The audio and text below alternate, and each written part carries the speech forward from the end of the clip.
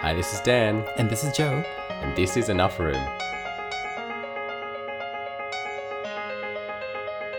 So we were talking about pride and how, I guess, what pride is and what that means. But I think an important question that was raised was, I guess, how do we respond to pride, and what does it achieve? Is pride seen as pushing something in people's faces? Is it seen as promoting something and advertising something? Yeah. Or is it just seen as trying to increase visibility? And more, I guess, specific to that is we were at a wedding this past weekend, and we were chatting with one of the other guests there, who happens to be the first and only out gay referee in his division or his area. I don't know much about soccer, so I have no idea what I'm talking about. But anyway, he's from here in Sydney, and his region, his division, whatever that is, he's the only out gay referee. And so for him, it's been very important for him to be visible. And one of the things he was sharing was the reason why he wants to be visible is for anyone else who might be out there in the closet to know that, you know, it's okay. He is a safe space. So what that looks like is when he's out on the field, he might be wearing certain colors, whether they be, on his laces or his socks, whatever it is, that are very clear that he's part of the LGBTQ plus community. And at the same time, he isn't shy about the fact that he is in a relationship with another man. And so he does things that make it very clear that he is gay. And so the question, of course, was raised, like, have you found that to be a great way to open up conversations and to create a more accepting space within soccer here in Sydney? Or has it actually created roadblocks with people because they see you as maybe pushing or rubbing the gay stuff in their faces? And so it's always such an interesting thing to think about, because I hear this a lot, where some people will think, it's okay to be gay, just don't rub it in our faces. We don't want to know about it. But at the same time, I think there's a conversation to be had about being visible and the conversations that come out of seeing someone who's visible. And I think we did talk about that a few weeks ago as well, a little bit, in terms of how visibility can be a huge help to counteracting the shame that is associated with people's identity, and whether that be identifying as a queer person or something else, but seeing someone that you can relate to in a similar position to you, or something that you may aspire to, whether that be up the front preaching or leading in praise and worship when you're talking about a church context. Maybe it's just attending, but seeing someone else in your church family that you can relate to is a huge help to being able to accept yourself and not be ashamed of who you are, because you can see someone else like you and you don't feel like you're all alone. So I think in that sense, visibility is a huge help, and we did talk about that. But where do you draw the line, and where does that switch happen between visibility and pushing something onto people and forcing something into people's faces? Is that something that is just a perception of the individual? Is that something that I guess that's all up to the church, how they react and how they see something? Or is that something that the community can change the way that they do something to, I guess, not be so forceful but still be visible? Well, I'm going to go back to that whole thing about me wearing a lava lava to church. And I find it interesting that when I wear a lava lava to church, the comments that I get is, oh, wow, you're from the islands. Which one, Or, oh, KFC. You guys love KFC. But it's completely different to a person coming to church and being visibly gay or LGBTQ+. I never get the whole, why are you rubbing your Islander in my face? You know, I know that sounds so wrong, but yeah, why no one would ever say that. Yeah. And I find it interesting that whenever we talk about being proud and out as a gay person, there are then comments about, don't rub it in my face. It's okay that that's working for you, but you don't need to put that out there. You know, it's almost like being an Islander is, an integral part of who I am. It's as natural as me breathing right now. But for gay people, or how people look at gay people, I think when someone goes, stop rubbing it in my face, I think it throws back to that whole idea that being gay is a choice. Whereas being Islander is not. Not a choice. It's something you're born with. Yeah. And so somehow we can switch it on and off. And I think what that then has caused, especially amongst gay people, is that we code switch. And what I mean by that is, sometimes when I'm with my Islanders, I tend to speak or behave a certain way. But then when I'm with people who are not Islanders, I tend to speak and behave a completely different way. And the same thing happens with, I think, a lot of gay people in the church. When they're with other straight church people, they behave and speak in a certain way. But as soon as they're with, their fellow rainbow people, they speak and behave in a different way. I don't know how healthy that is. It's like having two different identities and having to know which mask should I be wearing right now to make sure everyone else is comfortable. Yeah, that's why I don't think it's necessarily the person who is gay or LGBTQ+ to have to somehow police how they present themselves or how they interact, how they are. So I don't think it's their responsibility to police that. I think the responsibility lies on the church and on that particular community, the church community, to be more open and to understand what being LGBTQ+ actually is. And I think education has a lot to do with that because, as you just said, I think a lot of the, feeling of culture is okay to represent, but your sexuality is not, is this idea that sexuality is a choice. That takes education to teach people, no, it's not a choice. And there is a lot of research that's been done into that, and there's just, evidence is overwhelming. People don't choose this. But then I think that there's also so much more that has been, ingrained in people. So things like that the queer community recruits, if it is and I think that stems from the idea that it's a choice, that we then try and convince people to be like us and join our community. And so then that makes sense why people would be afraid of you pushing your sexuality, because they see that as you recruiting and trying to bring people, trying to make people gay, trying to make people trans, whatever it may be, trying to convert people. And so they don't like you pushing it into their faces in case you manage to convert someone. Look, I'm going to be honest here. I struggle with trying to organize my week. So I really don't have time to organize a movement. Yeah.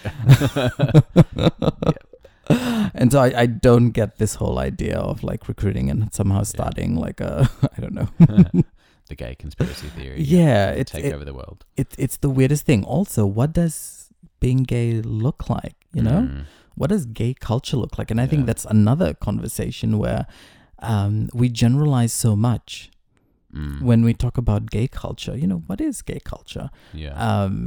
When you came out, Dan, did you suddenly get the urge to wear rainbow colors every day, all day? Did you suddenly get the urge to listen to Britney Spears every day? Do you suddenly get the urge to redecorate your whole wardrobe? I think for me, stereotypes did, I guess, influence the way that I thought I should behave, and I think that's a whole nother conversation about how I guess media and things influence us and what stereotypes are. But I think what's interesting for me is just seeing how around the world, I guess, seeing stories of how the church has interacted with the queer community and how they've responded to the queer community, and how that has, I guess, impacted the church's relationship with the organization, I guess you could say, is always quite interesting. And seeing, I guess, so in that sense, seeing churches who have really made a stand and tried to, I guess, overtly state that they are affirming, that they are welcoming, and that they want to be open to all people, no matter what their sexuality or gender identity, whatever it may be. It's interesting to see that there are churches out there who have made those statements, and they're still a part of the Adventist church community. It's not like that their status as an Adventist church or their right to use the Adventist church name has been taken away from them. And yet they've been able to make quite overt statements. And yet it seems like a lot of churches, I was reading an article recently that as it said, it seems like the default is this don't ask, don't tell sort of policy, where the churches almost don't really even want to know about this. They don't want to ask their members. They don't ask people if they're gay, but they don't want to know. And the difficulty with that is that there is a lack of visibility, there is a lack of discussion, and sure, it might be, I guess, safe because it's not overt and it's not in your face, and so you're not going to get the resistance from people who do feel that there is an issue with homosexuality.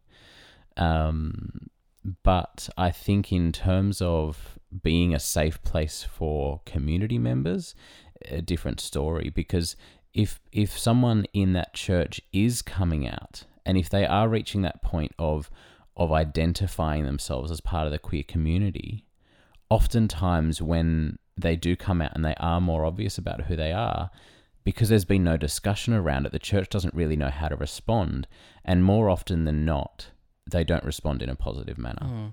And this is why, going back to your question, like, whose responsibility is it? Is it ours to sort of police how we behave or how proud we are to be gay, or is it the church's responsibility? And so I think, and people can disagree with me, but I think the onus is on the church. We were having a conversation recently with another fellow gay Christian who recently came out of a relationship, and he mentioned how his church community was, a huge help and a safe place, and a place where he could go to and just rebuild his life and just recollect himself and to heal from what had happened. And I thought about it and I was like, wow,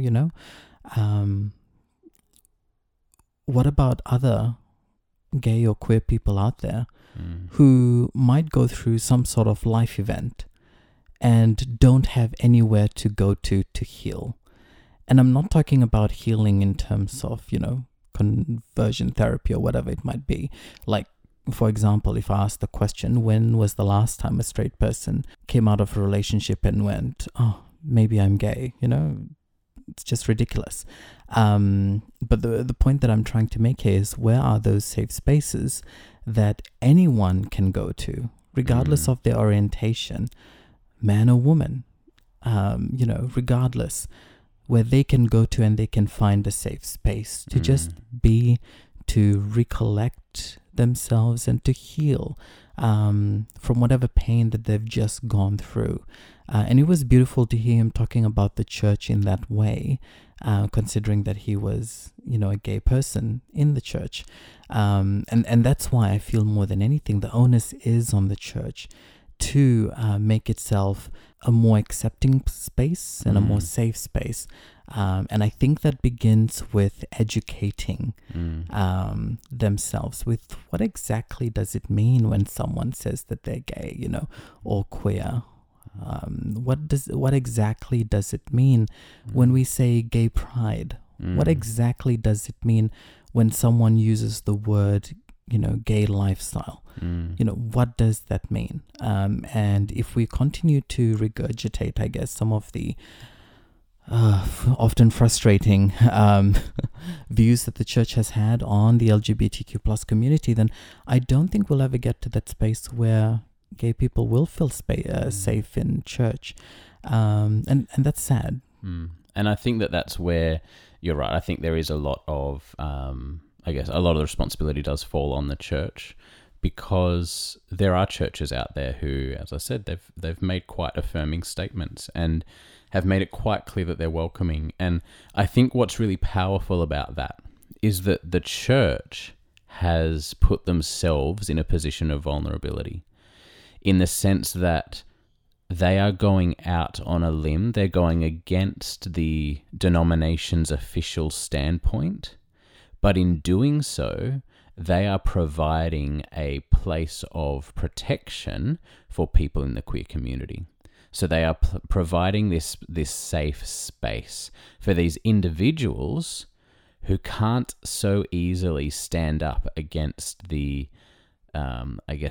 organized church, whereas a church congregation has a lot more sway in being an ability to stand up against the church authority, because there is more of them. They're an organization. They are an entity that is part of the Adventist Church, whereas an individual can't stand up against that. And so I think that's also another reason why a lot of the responsibility, from my perspective, does fall on the church to be able to provide a space where people can be visible and that they can be proud. And it's up to the church not to react to that and see that as being pushy, but acknowledge that is this person trying to find a way of being comfortable with themselves and acknowledging who they are and being open and honest about themselves, because for so long they've had to hide within the church and they've had to hide who they really are, and they've had to suppress who they really are to try and appease the church and keep the church comfortable. Yeah. And I don't believe that is fair. And for us queer people, I think we have a responsibility as well to do the job of educating, to do that job of informing our peers, our friends, people who we come in contact with in church about what it means to be, a proud gay person. I'm not saying that we drive down immediately to our local church with flags and Britney Spears, on loudspeaker, but when we are interacting with people in our local church or in our small groups or whatever it might be, to be able to educate them. And I think that's such an important thing that we get to contribute to in this whole conversation about, whose responsibility is it? Yes, I put the onus on the church, but at the same time, I think we have a part to play in educating people. Again, as an islander, I don't rock up to church with a trolley full of corned beef.